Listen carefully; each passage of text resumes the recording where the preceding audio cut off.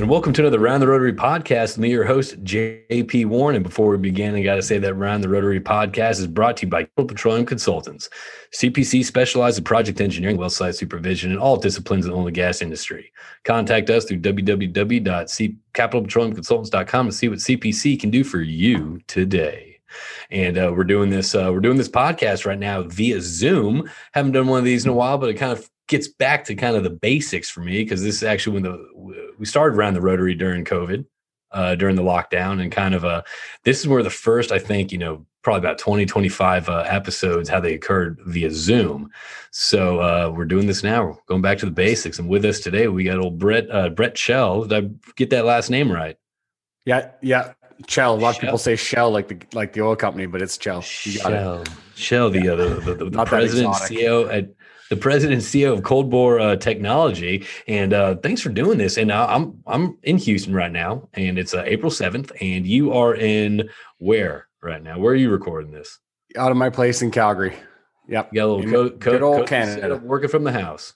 Yeah, you know it. Yeah, we got a bunch of guys in our shop that work out of there, and I'm not overly concerned about it personally, but as a business, we're trying to just make sure we don't get any cases of COVID in there and shut down our ops. So I stay here. So Canada is still pretty strict on COVID, right? It's crazy. Yeah. It's I don't know why this is. Yeah. It's I've heard up there, it's like, you gotta do a government like quarantine, and you got to stay in the hotel still. It's still pretty like kind of April of 2020 up there, it feels like. I mean, I won't get all too crazy on this, but yeah, they say that, and they tell people, yeah, you got to go in your mandatory hotel, but legally, and I've looked into this, it's not true. You can just walk out. We have the same thing. Like we have a kind of a charter of rights, a lot like your guys' constitution, right? And so there's laws as a Canadian citizen, you cannot make them go to a hotel. But the government sure likes to say that it's mandatory. But then you'll get shamed too, man. You'll get shamed. It's just but the thing is, though, you're right. It's kind of a weird part right now in this world. Every country is every household's handling it differently too. So it's like, what are you gonna do? You got to respect others, and still you got to kind of fight for your right to party, I guess. The funny thing is that respect others seems to go one way when it's put a mask on because you're going to kill my grandma, but it doesn't go the other way when we don't choose that. Respect this. We don't have civil conversations anymore. It's either you agree with me or you're against me. You know what I mean? Yeah. I know. I'm looking at Texas and Florida now, buddy. Lake Travis is looking pretty good. I love guns. I love not wearing masks and sunshine. Like I'm going to be down there. I'll be a Texan in no time.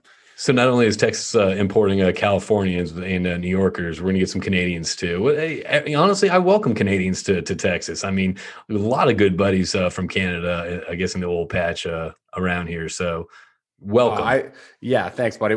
I spent over the last 5 years probably more time I'll call it half and half, Texas and Canada.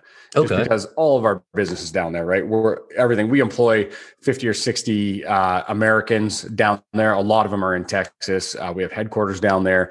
I'm down there for meetings all the time. Our business is down there, and I just love Texas. And y'all also, I mean, obviously we're going to get into this in a little bit, but y'all also have other footprints around the globe. 7 countries y'all are active in? 6? What was it? I just want to talk about that real quick. Yeah. We have equipment running kind of all over the place right now. Some in China, some in the Middle East, a lot in the MENA region, Canada, US. So yeah, we got kits kind of running all over. Anywhere they're looking for oil, we're running stuff. I dig that. Well, Brett, I want to get this kicked off, man. First off, love how we're doing this. Is the first time we've actually talked, and the first time I've seen you. I see you got a good style, man. You got the tats. You got. It's kind of like, I started growing my hair out long, and I get some flack from some people about growing the hair long. But at this point in age, it's like, whether it's COVID, whether it is, man, you got to put your individuality right now. And it's not the old school oil field that I guess we grew up in anymore. It's changing and evolving literally right before our eyes. So, man, I dig it. I appreciate it. We need more like you. That's what I'm saying. Same here, buddy. Love it. That's super humbling. Love it. Well, yeah, we're taking the field into the office. That's what we're doing now. Might as well, man. So I'll tell you what. Well, I mean, you can't get out to the field these days, so might as well bring it to the office. Get us kicked off. We always do a little background. I mean, give us a background about yourself, kind of your background, and kind of how I guess you came into the Cold Bore Technology. Is this a company you start? I mean, actually, I'm not gonna get ahead of myself. I'm gonna slow it down. Start off with a little background about yourself. Yeah, for sure. So, and that's what I mean by bringing the field into the office. So I started in the field in 2000, like early 2000s, yeah, on drilling rigs, and spent 10 years out there. Longer than I had planned on being out there. I initially, when I got out of high school, I graduated in 2000. So there you go. I'll date myself. I'm 98, so I feel you. Yeah. So I went to art school in Vancouver here at a pretty good art school. I'm a professional artist as well. So I thought, I'll go waste a couple of years painting pictures. Only lasted about 6 months and wanted to make some money. And so what kind of art did you so my sister's an artist. We had kind of an artistic family. So what kind of art did you, did you like doing? Was it sculpture? Was it oil? What was it? I was into a lot of portraiture and stuff like that back then. And now I'm a graffiti artist. So I sell large graffiti pieces mixed with portraiture, it's kind of all over the place. It's more modern graffiti. Think like if you mixed portraiture with like Alec Monopoly type art. Then all right, get what I do. Did you do that? That couch on your Coldboard Technologies? They have a YouTube page. I highly recommend everyone go check it out. Y'all got some cool graphics, some cool videos, and it seems like honestly, like as we talked before, I'm not a tech guy, but at the same time, I was going through your videos, and it's pretty captivating stuff. Did you do that chair that's behind you in the graffiti chair? Yeah. Some furniture, stuff like that for fun. You bet. Furniture. I've done Baja trucks for guys that race in the Baja, flew down to the States and painted their trucks. They're pretty rad. Yeah. That's awesome. Whatever. I don't care. Throw some paint on it. Well, I think we need to talk after this about maybe getting you to do something for me or around the Rotary, because I love that style, man. So anyway, awesome. So were you first generation oil field? Yeah. So yes, pretty much. My grandpa, when I was really young in the 80s boom, he bought some fields and started drilling some stuff, but he smoked a few dusters and wasted a few $1 million. So that was it. That was my family's foray into oil and gas. And then I just went in the field because in 2000, it was the boom. Everybody who was making money. I mean, in early 2000s, for someone that was 19 or 20 to be making 100, 140 grand a year was pretty. It's insane. It's insane. Yeah. So we did it. So you found yourself. So you graduated. You studied art. I don't know why it's doing this. Let me shut this down. So you studied art in college, professional, and then let me just close this. Sorry, Zoom issues. So you studied art professionally. Wanted to make some more cash, so you started going out to the field. So what was your first feeling going from the art world to the working a drilling rig in the field? It's wild. I credit a lot of who I am today and what I could do with that experience. Cause I mean, quite frankly, I wasn't soft, but by the standards of the oil patch, I was pretty soft before I went out there. And going out there was a shock. Like my first day on the rig, my push we were tripping pipe and I was a lease hand and I shouldn't have been tripping pipe anyway, but they decided to throw me on the floor. And he kicked my lunch out of the chain shack after 11 hours. I'd finally sat down to eat. And he's like, no, I didn't tell you to eat. And I'm like, oh boy, this is going to be a long run. What I get myself into. Yeah. And that was back then in Canada here, we got into the safety thing a lot faster than the US, but we were still working in t-shirts and tied overalls around our pants. And, it was a bit more like, the Wild 80s, West, 90s, yeah. It was the 80s, 90s Wild West oil field, yeah, where you go there with your Levi's on, yeah. So it was very rough, and it was awesome. It's a good thing to do. So you're doing that. You're making some money now, and you're getting some experience. So I guess did you just decide to stay in the oil field? I guess after the pay, or what you learned. I mean, was it the people or was it the paycheck? What kept you, I guess, in the oil field? Yeah, it was definitely the money. Like I was planning on going out there for a year or two just to make some cash and then do whatever else I thought. Cause I was like, man, this is hard work. And then just stayed out there for, close to 10 years, 7 or 8 years.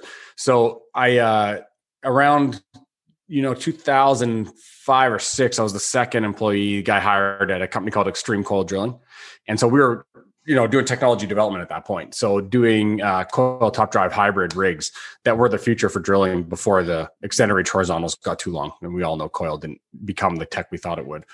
But back then it was a really cool thing. And so we built 300 and 400s for those companies and for that company and brought it down to Costa Rica. And then we sent them over to the Middle East. SLB ended up acquiring those assets just recently. So they were fairly successful rigs, at doing coil work. So you were okay. Let me get this straight. Let me get the timeline straight. So you're working on the rig for about 7-8 years, right? Yeah. So were you actively looking for something new? I mean, how did this other company, I guess, approach you? I mean, I guess, was it time for you to start doing something else personally, or what was the motivation behind that? No, we were just working in the field, and I was working with my brother-in-law who actually got me out there, and he was pushing for this other company, and they started a new company and brought him, and he brought me. And so we went to do technology development, just happened to be the first guys there. And then that's Did you have any experience with technology development previous to this? No, but you don't need that in the oil patch. I didn't have any experience doing electrical either, but they had me in there wiring up electrical stuff back then. Was that just roughneck and just get in there and do it, huh? Oh yeah, I was Dercad then, and they're like, "Oh, you can come over here and just install all these VFDs." I'm like, "What's that?" All right, plug it in. Sure. Yeah, it was a whole different world back then. Like you just figure it out. So okay, so you're at this new company, and it's you're expanding to all these international markets. Now, are you traveling at this point? A little bit into the States and Mexico, a couple trips, but not really. Nothing like now. All right. And then got out of that and decided like that's the end of my patch career for a while. And then wanted to get in and really wanted to learn how to build like substantial companies. And a mentor of mine told me, is like, it doesn't matter if you want to make wooden spoons or fly video cameras to space. You got to learn how to finance that business, or you're not doing either of them. Okay. So have you always had this entrepreneurial, I guess, spirit in you, or it's like, I mean, I guess what was the decision point for you? I guess you kind of just want to go pursue and build your own company? First thing, honestly, and everyone has a good laugh at this, I am completely and 100% unemployable. Like, there's the worst. Yeah. Dive into that a little bit. What do you mean? I want to do what I want to do when I want to do it. And I don't feel like doing it. I don't want to do it. And that's it. And that's all there is to it. So I'm just not a good employee. And, the other side of that coin is my whole family, literally everyone, both my grandparents on both sides, right. My 3 uncles, my mom and her 2 sisters, everybody, and my mom and dad, everyone had their own business. Like my grandma and grandpa were the butcher and the florist of the small town that we came from. Okay. They weren't called entrepreneurs back then. They were just, I think that's like a late 90s word. Yeah. But so no one in our family has ever had jobs. No one. So this is just one of those things where it's just, you kind of had to just follow the family tradition, just kind of do your own thing. I think it's just what like it's the environment you're brought up in. Like we just, I was never brought up in an environment where people were, had that mentality of, this is what you do to be a good employee. And so I wasn't taught it, didn't see it, didn't know it. Just like, okay, I guess I'm starting a business when I'm 18. And so you go do it. So what, I guess having that, that I guess mental state of, I'm unemployable. I want to do what I want to do. I want to do my own thing. Marched, I guess, your don't beat of your drum. How does that, I guess trickle into, I guess, how you run your business? I mean, do you find that kind of being a strength, of, I guess, how you run your teams? Yeah, I do, because inside of our business, we're a very fast growing platform company now with Colbor, right? We have an opportunity that is beyond the size of what we even initially planned. And so we have to move very quickly, and we're scaling fast, which means we need very specific experienced people in positions that we hire that are going to move to another position of managing people they put under them as we scale. So I need that mentality inside this business where you have to be a bit of a self-starter. Like we, first of all, want employees, but they need to have that element of, I know what I'm looking for in this company that I know I could go handle for someone, to identify a hole. That's not my job technically, but I see that that's going to need to be addressed.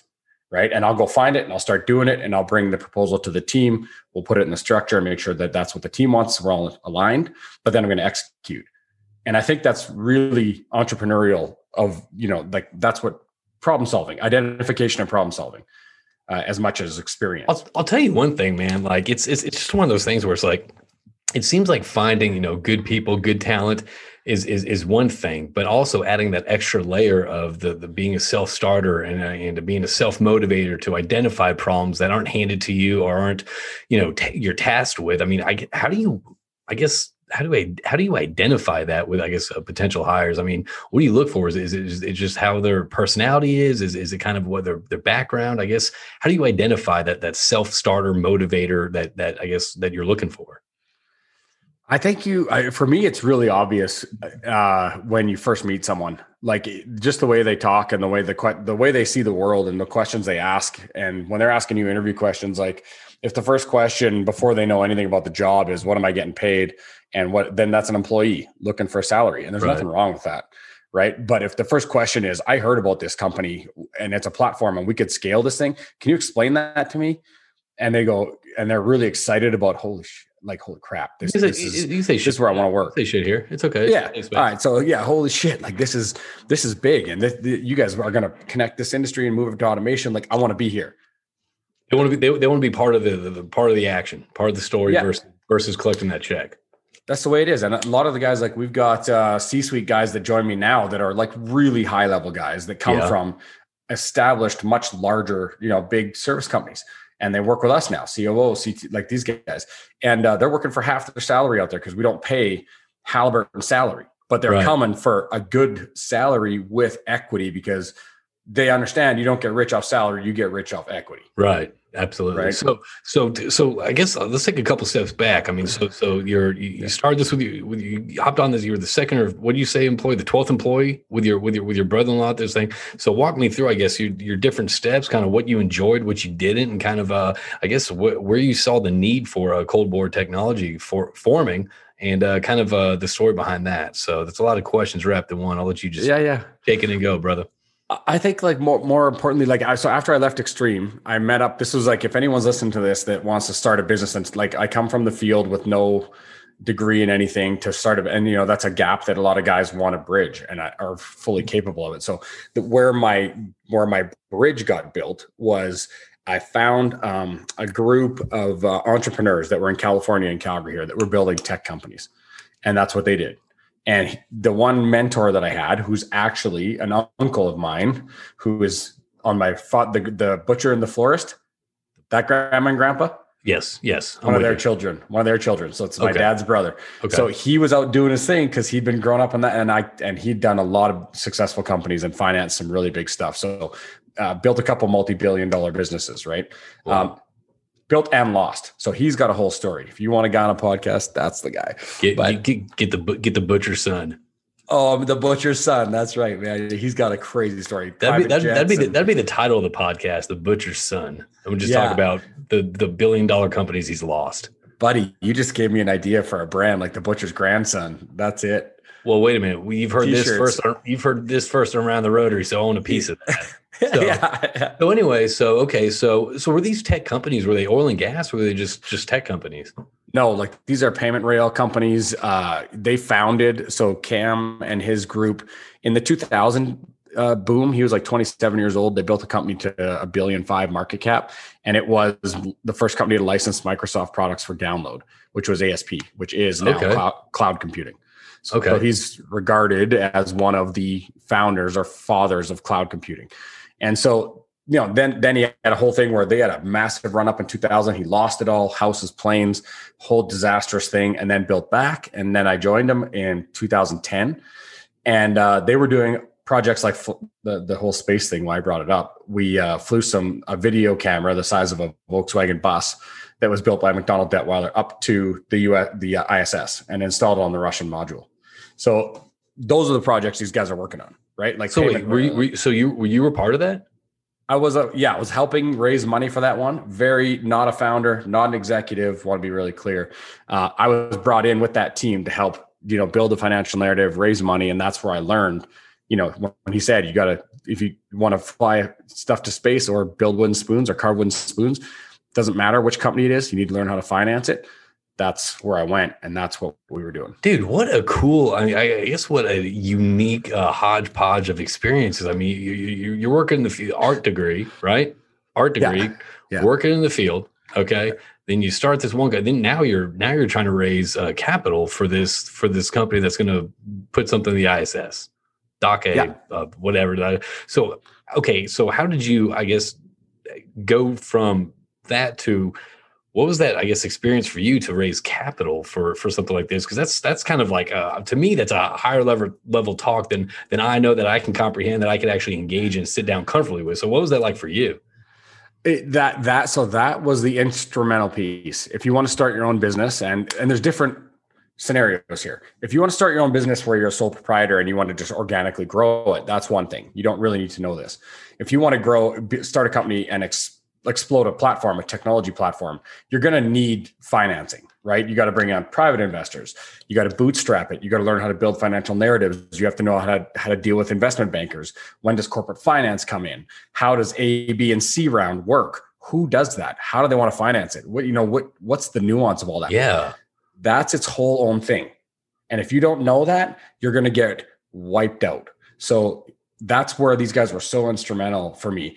And when you go learn that world, which is what I did for 5 years, I worked for 40 grand a year.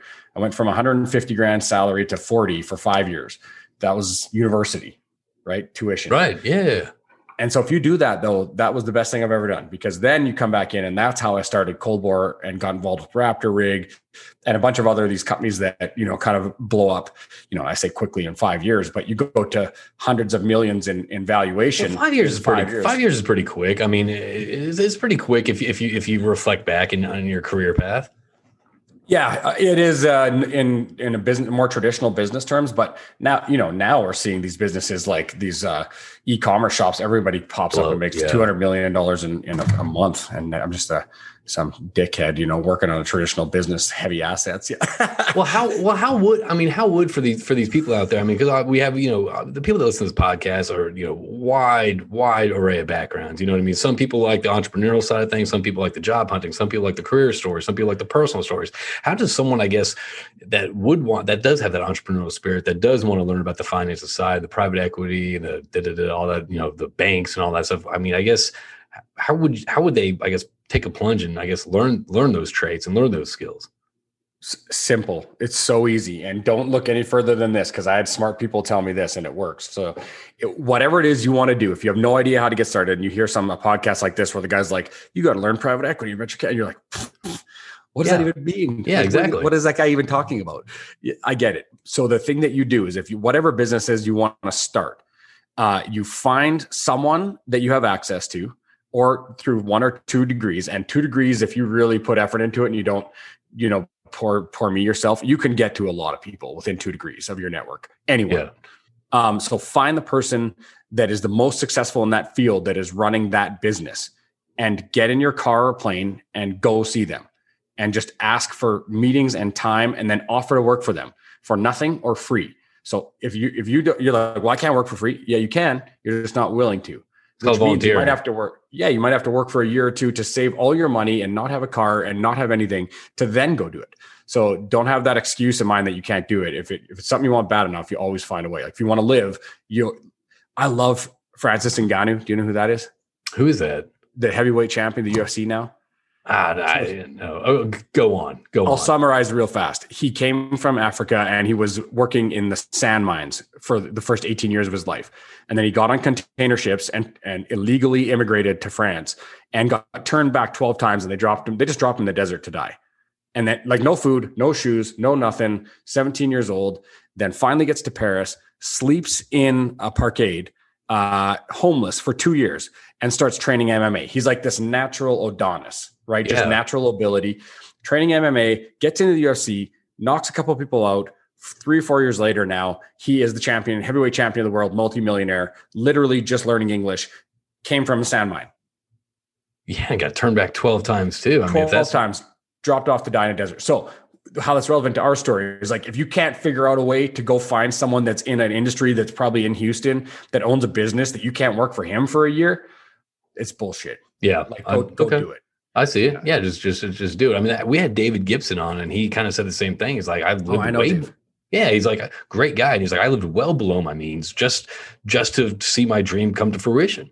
Like, I didn't have the nicest car. I didn't have the nicest office. I had a vision. I had a dream, and I went at it. And I think he just posted like 2 months ago. Now he's like completely debt free. Yep. I think that's pretty impressive. So tell me about, when did you start? How did Cold Bore Technology start? And I guess, and when did I guess it come to fruition? So 2014, end of 2014, started 2015. And just started with, actually I was a drilling guy, right? I spent a long time in drilling. Right. So in 2014, before the first recession of like 3 here in a row. I don't think we ever got out that recession. Yeah. The first of the triple dip, let's call it that. Yeah. Before the pandemic. We just wanted to start something. So I just went out and raised $1 million just from people, like bootstrapped it, put it together, and we got there. Let's get an idea, a team, and we put together a business plan. And it was for acoustic telemetry.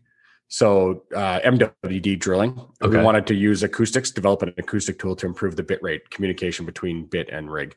And so we did that. We raised $1 million. We started developing. We got a couple of the best acoustic scientists in Canada, put them to work, and got a bit of an executive team in place. And within a year and a half, we had a tool that was firing. And we were over talking to Schlumberger and in the Middle East, and everyone was really excited about it. And then 2015 happened, and we had spent $2.5 million, pretty much everything we had raised to that point, and it went full recession, and there was no more drilling. Toast. Yeah. So we were like out of money, completely useless product, no market for it. And again, also that's another thing too. I mean, that was completely outside of your realm of influence. I mean, that was nothing y'all could have done. Y'all couldn't have planned your business for this. No. Yeah. No, nothing to do with it. So that, then that's my biggest lesson to people is like, if you're worried, everyone's so worried right now, this pandemic, like the markets are hot and everything, like they're like, oh, I'm going to try to time this right. Like, I'm going to wait, or I'm going to, timing doesn't exist. This world is so wild and volatile now. You just got to get going, and it's not about timing. I mean, sure, you might be one of those guys that just hits it right, and then you're going to say that you timed it because you meant to. But which is 90% of that's luck too. That's it. And it's not timing so much with these businesses, it's perseverance. Like we're perfect timing now. Cold War's got a platform that interconnects all of the services on a frac location because they don't have it. There's 7 companies out there on a $20 million frac jumping around each other, and they're not connected. Right. So we just said, this needs to be connected, like a multi-direct or bi-directional communication and an internet on site that just runs controls and automation. So you drop off a master control system, connects all the services, and runs it. And then it runs to the cloud in a dual instance so that you can run all these 10 pads remotely. Okay, so and what you're also doing, which is kind of cool too. What I saw. I mean, obviously you're going to get into it a little bit more, but I saw it was all touch screen. It was very simple. It was very user friendly, very touch screen. So if someone gets to the rig or the well site, they know it's very easy to use because of now everyone has an iPad, everyone has a smartphone, everyone has this. So you're kind of taking that the technology people are using on a day-to-day basis and bringing that out to the well site, to the location. Yeah. And that's really the crazy thing to me. And it came because we were drilling guys and we came into the completions market. So when we were doing that drilling tech and it tanked in 2015, we just pivoted into completions, took our tool over there, and we lost board members. We lost shareholders. I had no money. I went to Vancouver because all the mining guys were cash flush, raised another couple million on new idea for completions. And that ended up becoming SmartPad. But it all transpired because we were drilling guys that went into completions 6 years ago, and they were just doing it the same way they'd always done it in completions, which is just this box that everybody was living in. And they're all like, the biggest issue that we were trying to solve, or we heard people were trying to solve 4 or 5 years ago, was on a completions location, they don't have visibility. So they were building analytic platforms to connect and view remotely. Okay. I was like, great, that sounds great. But what are you viewing here? You're viewing a bunch of data from 6 or 7 companies that they have no control over how it's being gathered. It's just you have one operation, but you have 6 companies, 6 control systems, 6 timestamps that they're all recording their own individually that overlap and don't line up. And this one isn't congruent with the next one. And it's just a mess. And so that everyone's thinking, oh, we need visibility. Let's just build analytics platforms in the cloud and fire it to the cloud. And I went in there, I'm like, on our drilling rig, we have an EDR, electronic drilling recorder, and it's just a computer that sits in the doghouse. It's gathering a lot of data, but the one element that it didn't have to deal with, like these cloud services in fracking, is that all the data it only had one company on that location, the drilling rig. So there was one timeline. So all the data that EDR would gather in drilling made sense because the timeline was absolute. But then when you have 6 or 7 different companies, I guess that it just kind of starts murking up the waters a little bit when it comes to clarity and what you're actually capturing. Yeah. So all the raw data you bring up to that cloud, when it's not associated with a correct timeline and it's matched, it's irrelevant. Like it doesn't make any sense. You can't make actionable calls on any of it and expect that to change the real world operation in any means. So, but nobody looked at it that way back then. They're just like, oh yeah, cloud visibility, we love it. And I'm like, hold on. Why don't you guys just digitize a frac tree and track the operation of the entire pad? Create one timeline with a computer. That seems like such a simple idea, though. I mean, Brett, not to knock Cold War Technologies and the entire foundation, but y'all stand on. But do you think, I guess, that idea, that innovative idea on, I guess, having one central unit, the Cold War Smart Pad, and I guess you're going to speak to that later.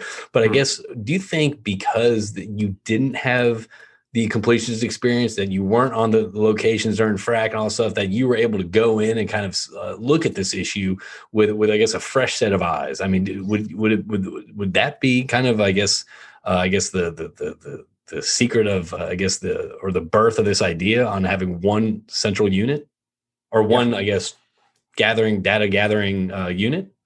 Totally. It's just classic, just a different set of eyes on this problem, to come out and just see the forest through the trees. Somebody just to step back and say, I understand why you guys are all working on that. You've been working on it for a long time, but why has nobody talked about the real problem here? Right? This is a mess. This is a disaster. You got all these companies. You need to establish a timeline. And if you do that, you establish one timeline that all the computers on the location can connect to and agree on. You could just write logic and have autonomous frac, because you have all these control systems. They're just not connected. So we could solve a lot of problems with one solution here. Create a timeline, connect it with a master control system. Now all the control systems can communicate. We get controls and automation. We reduce infrastructure. We increase safety. More importantly, we format all the data from all these companies, because we have a timeline that's not associated with any of them. Yeah. So we can use it to audit. So we audit the timelines from the service companies. We audit the sand. We audit the water. We audit everything. Make sure it's right. Format it the same way every time. Completely autonomize these pads and make the data movement consistent every single time and completely accurate. And then the data movement within these companies is automated too. It's like all these problems are solved all at once, and everyone is just like, well, oh. How come we were doing this before? So with the development of this, I guess it kind of sounds like kind of one of those things where it's kind of a simple solution if you kind of looked at it. If you looked at the paradigm on how we've done operations for the past several generations. So are you just still focused on, I guess this focus is a wrong word, because obviously it's your company, but are you still kind of have that entrepreneur, I guess, or your team have that the lenses or the goggles or the visions, like, okay, where else can we make things make better sense out in the oil and gas industry? Oh yeah. So this is this is just getting bigger and bigger now, because essentially what we've developed is a platform. What we're saying is there's an old way to frac, and that's having all the individual service companies come and have individual systems that aren't connected and send data to the cloud and put that burden on the operator. Also doesn't afford any of the services any advantages, because they're not sharing data. Right. And so what we're saying now is that there's this world where there's this interconnected master control system that allows for bidirectional communication and automation on site. Then the real win here is now that in the cloud, there's a platform. Because we've formatted these locations and it's becoming standard, it's industry standardization, meaning that we can look at pads across different areas the same way. And we can start to develop features and plug different service companies into this. Everybody can come and start to plug in, because there's a established format, which there wasn't before. And that's like the analogy that works well is what Amazon did for e-commerce, right? All these retail stores had their own business that would sell stuff on their websites, and it was all disjointed and not connected, which is not a great experience for the customer. They got to take time to drive around and just do this. So anyway, Amazon just builds a platform. Everybody comes in, connects, shares all the features, all the benefits. If you are one of the people that comes on Amazon early and connect and build a storefront and duplicate your storefront there, you have access to this whole new platform. You sell way more. You have better features, better benefits, costs come down. All this is happening in completions right now. So the service companies that are coming to it, their marketing now is going, hey, I'm fully autonomous capable. And so you're finding not only good reception from the customers, from the operators, but it sounds like you're also finding good reception also from the different service providers that are out on location.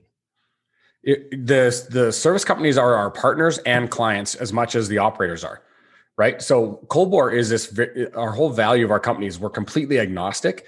We provide the tool and the platform for this transition to happen to fully connected automation. We work with the biggest service companies in the US, the biggest brands you can think of, right, and building screens for them, building connectivity, building data movement. They're now, I'll give you an example. The operator is our first client. It's their pads. So we bring the system, we say, hey, you want one system, bring all your services into one place and automate. They're like, yes, please. Great. Let's do that.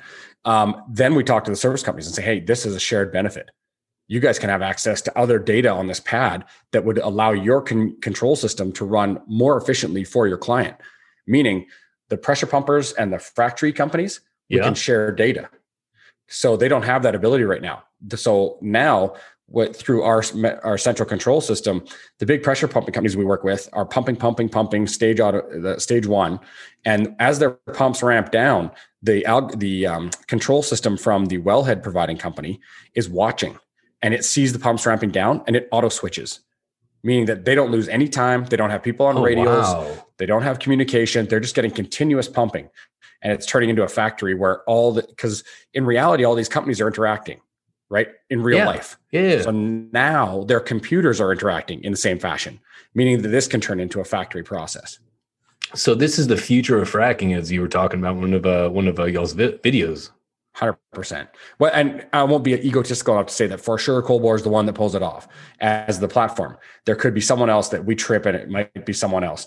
I doubt it. I think we got a good handle on this. I think we are going to be the one that introduces this, but fully autonomous, interconnected, bi-directional fracs on pad is 100% where all the fracs will be in the future. It's going.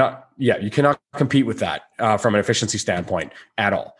It's like, you can start your own platform to sell stuff online and compete against Amazon if you want, but that's the way that everybody sells now. You can't not have it. Right. So I'm assuming you built this, you built the platform, you built Cold Bore before you actually even brought it to market. I mean, well, I guess, how much, engagement did you get from different service companies or different operators about like, hey, look, we got this idea. It's going to be, one system. Everyone's going to be communicating. I guess selling a new idea to an industry that is very traditional, this is how we've always done it. This is how we're going to do it. My dad has done it this way. I guess, what am I trying to say right now? I guess, how was the buy-in, during the inception of this idea that y'all had? So there's two things to that. One is that, oil and gas is super slow to adopt tech. And big concepts like this.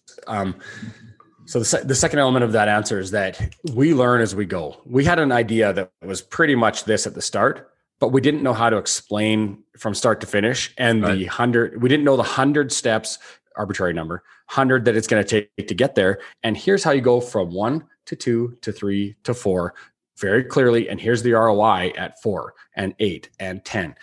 That is what you don't have defined early. So I won't even put it on the operating companies and the service companies not adopting. They're well within their proper, reasoning, logical reasoning to turn this down for the first 2 years. Right. They go, great. We would love full autonomy and all that, but that's pretty ambiguous. What's the first 4 steps? And until you just got to be there every day, getting shut down, saying no, get on one pad, get kicked off. 4 years ago, get on 3 pads, get kicked off, work with a client for 6 months. They love the idea, but it doesn't go fast enough. You get kicked out and you just keep coming back. And now we're at a point where we have enough adoption, enough market saturation. We've had enough conversations. We worked with enough service companies from every angle and operators to know exactly this is the 100 steps. Here's where you are. We'll assess your company. You're in 10 or you're in 20. And you're going to take 25 to 30 in the next 3 weeks. And then in the next 6, we'll do this. And you'll see an ROI of X. And now that it's that defined, we are seeing the hockey stick. Okay. But it takes the learning of us, not just the industry. That's why everyone always puts it on the industry. Like, oh, they're slow to adopt. We have to learn as companies what that process is to get them there. Because everyone loves the end idea. But they can't justify that to their shareholders in spending money for that for the next year it takes to transition, 6 months, right?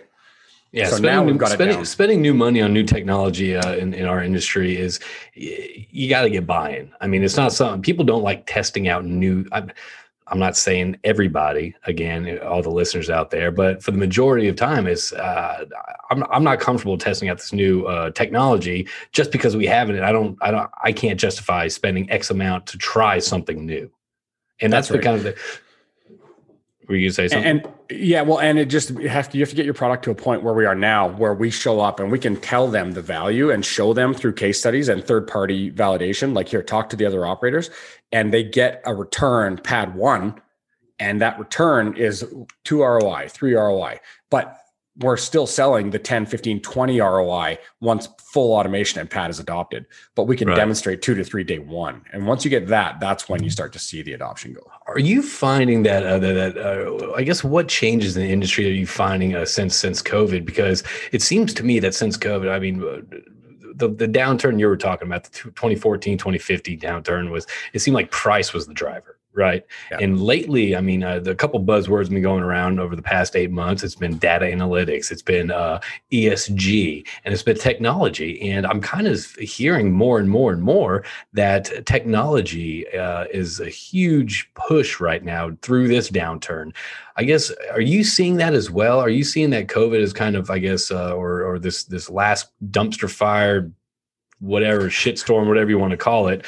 Do you see that as kind of being are you seeing that technology being more of a central, I guess, decision in a lot of people's eyes right now? Or are we there yet? Yeah. And there's always an underlying foundational reason for this stuff, right? It's not just like, oh, this one's just different because it's different. This one is different because the oil and gas companies have been going through recession after recession after recession, getting hammered. More and more going bankrupt, more and more having to file Chapter 11. Right. And finally, it came to a head in this one after the pandemic that it was mayhem. And so there was this consolidation that happened, right? We see Conoco, we see Pioneer, we see, you name Parsley, it. Everybody's buying everybody. WPX going to Devon and all these guys. Everyone's just consolidates, and they go from 40 or 50 oil companies, but down to 10 or 15 major guys. And so what happens in that environment is that when those oil companies do this absorption, they're driven by their M&A departments, and they're driven by their board, and they're driven by their shareholders. Go buy this acreage because we're going to do, this is our strategy. And I should mention Toby at EQT, one of my personal friends, our biggest investor.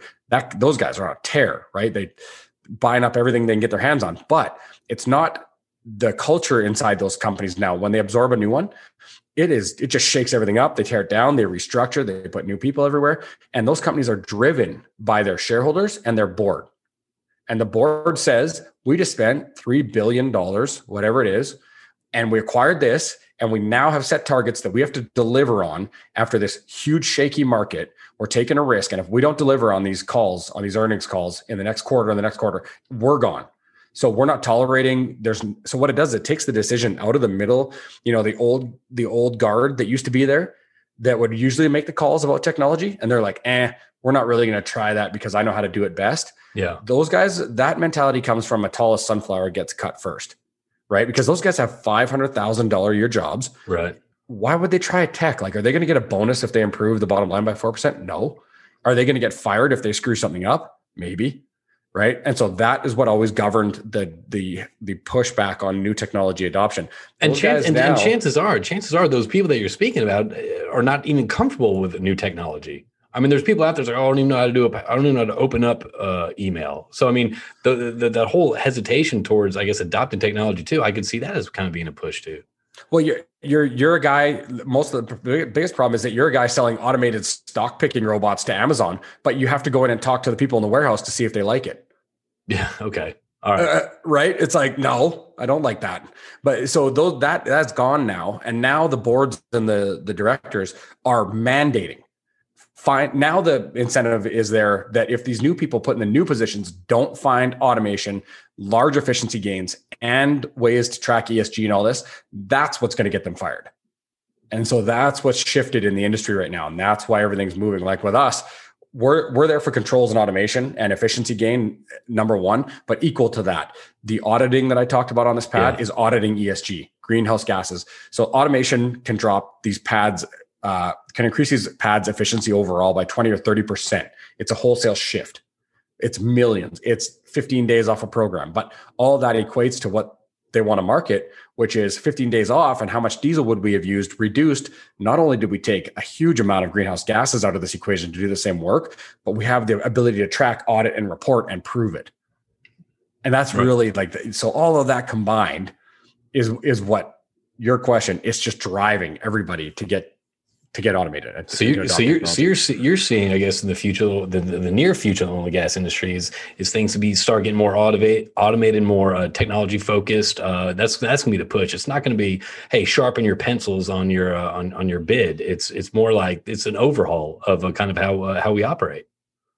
Sharpening pencils is done. Nobody has any margin left. You talk to the services, like you can't bleed them all, man. You need good services out there. So what has to happen now is we have to adopt automation.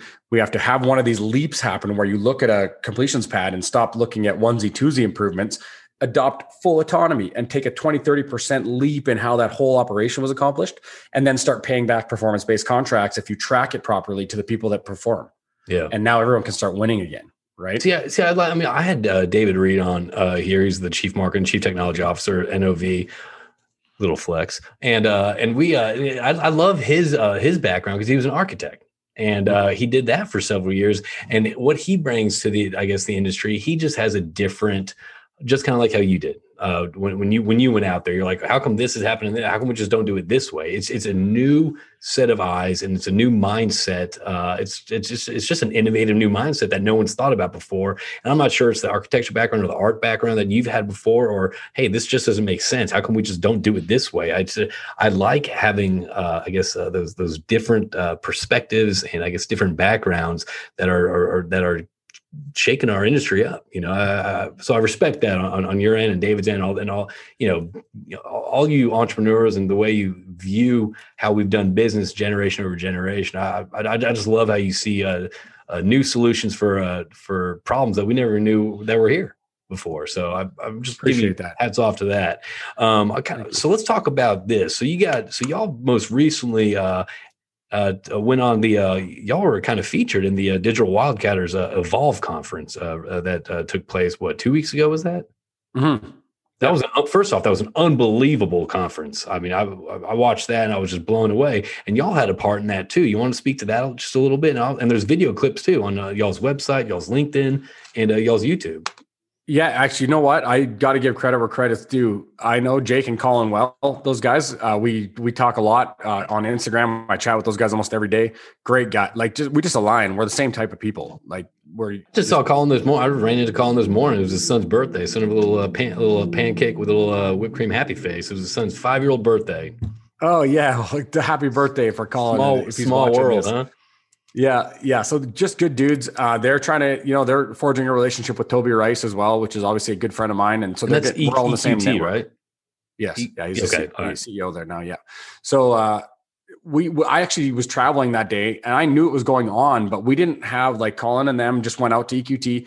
Steve Coe, Toby Rice at EQT. Those guys are some of the smartest, most advanced automation and efficiency. I mean, look at the number. The way they're turning that company around speaks for itself. You look at the numbers that they've had, and yeah, natural gas has had a bit of a comeback in price, but those guys know how to run businesses and they are militant. And it's all based on automation and data. They don't go off hearsay or old methods. We're here to run a business. And so Colin and those guys getting involved with them is just a natural fit. Toby has a group that he calls Shellenials. And so he's all about automating and digitizing the oil patch. And that's why we're part of this network. Toby invested in us to bring us in. And I think he's doing the same, bringing Jake and Colin in. And we're just building this whole new, slightly younger demographic of, I love the Digital Wildcatters branding and the Shellenials and where it's okay to kind of be the not the younger generation, but be a kind of a newer generation, if you will. It's just add a different expertise to the expertise that's out there, which is absolutely critical. The guys who've been out there for 30 years that know exactly what's going on, we're mixing skill sets now. And I think it's super valuable. So was that just like great exposure? I mean, what kind of feedback did y'all get after that Evolve conference? From I imagine have 6,000 to 8,000 attendees. I'm sure you got some pretty good feedback or people reaching out to y'all. Yeah, I a little bit. I got some good feedback. Probably 10 or 15 people reaching out and saying it was good. I think a lot more people saw it than.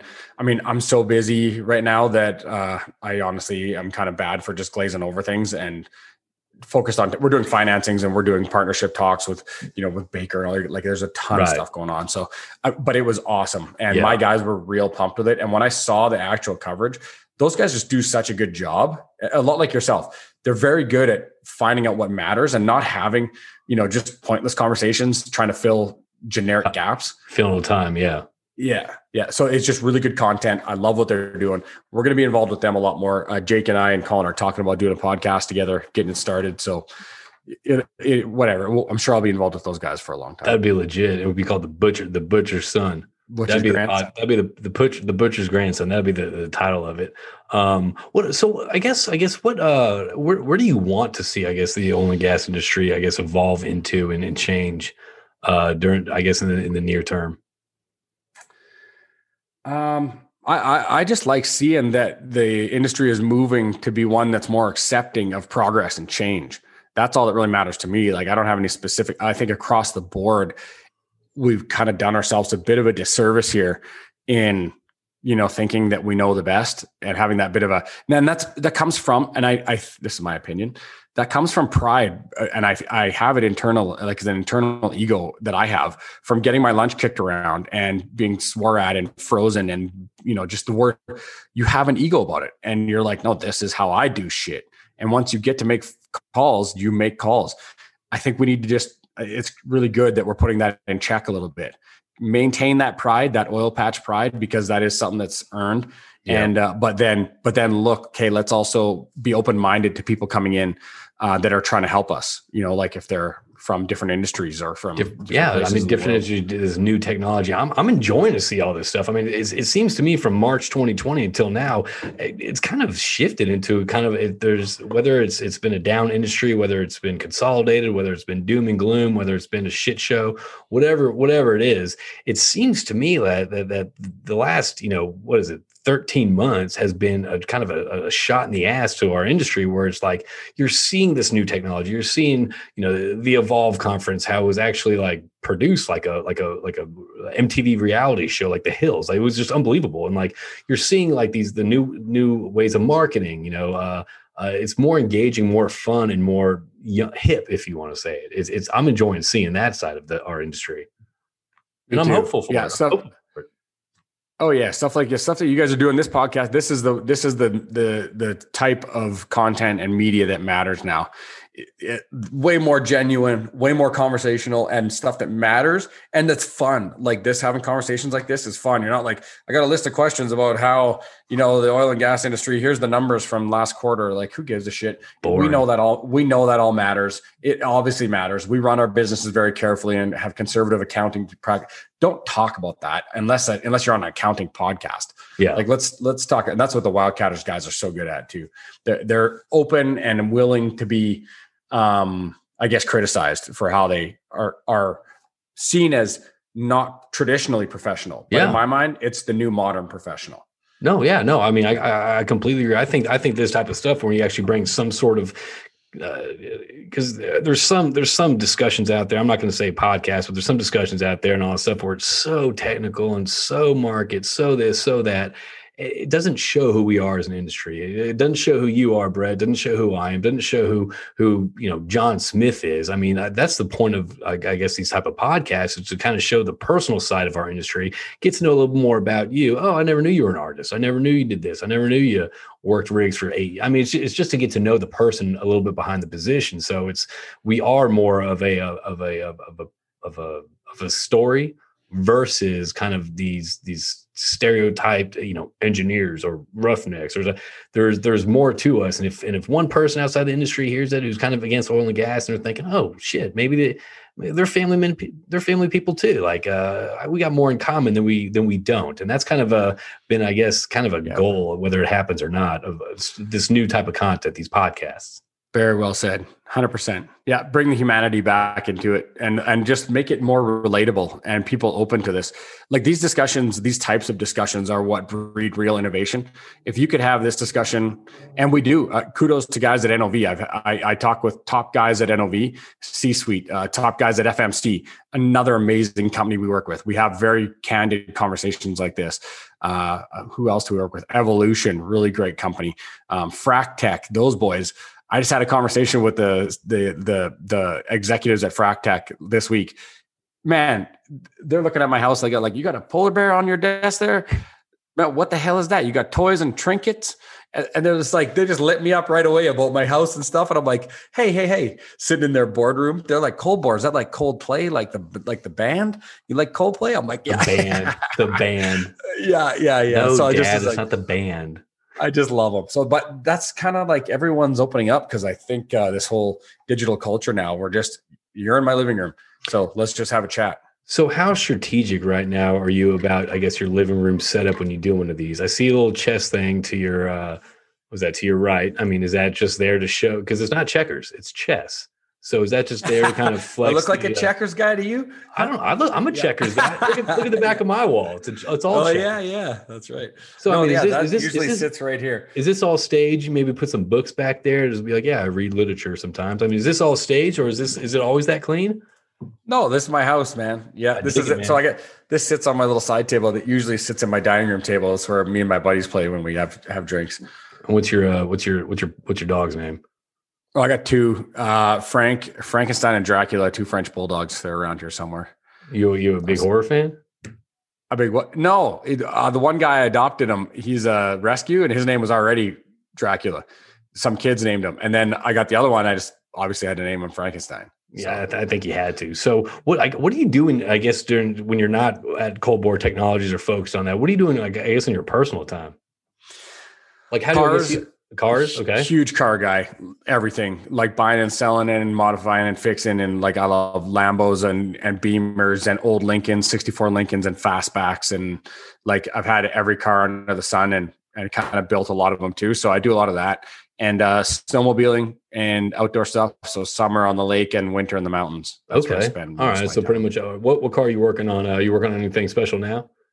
I got an E46 M3, a Laguna Seca Blue, one of 13 E46 M3 I just found and picked up. So this is my project this summer. That'll be a nice little project then. Yeah, it's perfect. It's mint shape, but I'm putting all the parts on it that I want. Wait, what is this one called? Is a BMW M3, like a 2001. Okay. E46 M3 in Laguna Seca Blue. It's like the iconic M3 right when we came out of high school. It's a car we always wanted. I'm just checking this out right now. Ooh, okay. Yeah, all right. I dig that. Yeah. And I just sold my Superleggera. I had an 08 Superleggera that to get a few different cars. So that there's a whole story behind that. I got a Lamborghini I owned for a week that got backed into and dented. And yeah, there's a funny story behind it. You know what? That for another day.